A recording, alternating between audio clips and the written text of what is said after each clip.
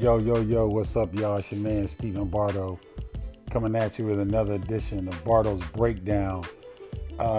John Wall out for at least 12 months. He had a fall at home and ruptured his Achilles tendon. I mean, I haven't heard of many people doing that. I guess DeMarcus Cousins did it, fell and tore his ACL, and I believe there was a baseball player. He was a longtime guy, played for the Cubs. Moises Alou. Yeah, he tore his ACL on a treadmill or something at home. But those are really the only injuries I've heard of this nature. So it's really unfortunate for a Wizards franchise that's really been struggling.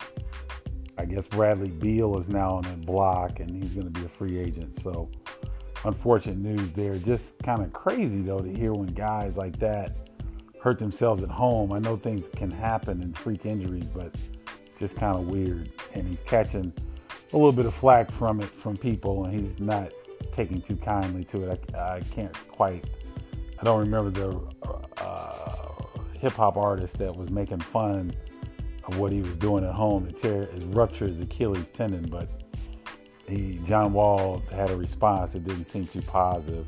And then I see that with all this trade talk with Anthony Davis, the Lakers get blasted by 40 tonight at Indiana. And so it's interesting that, the NBA is so different now. Everything is so public because it's very difficult to get a lot of deals done when things are out in the open like that. And so, I don't know, it's just kind of crazy. And they lost, the Lakers were blown out by a Pacers team that is still trying to overcome the loss of Victor Oladipo, their best player, who's out for the year with a season-ending knee injury. So 136-94, Indiana beats the Lakers. So the Lakers have a lot to think about right now. LeBron has played 1,179 games, and this is the first time that he's lost by 40 points or more in his career.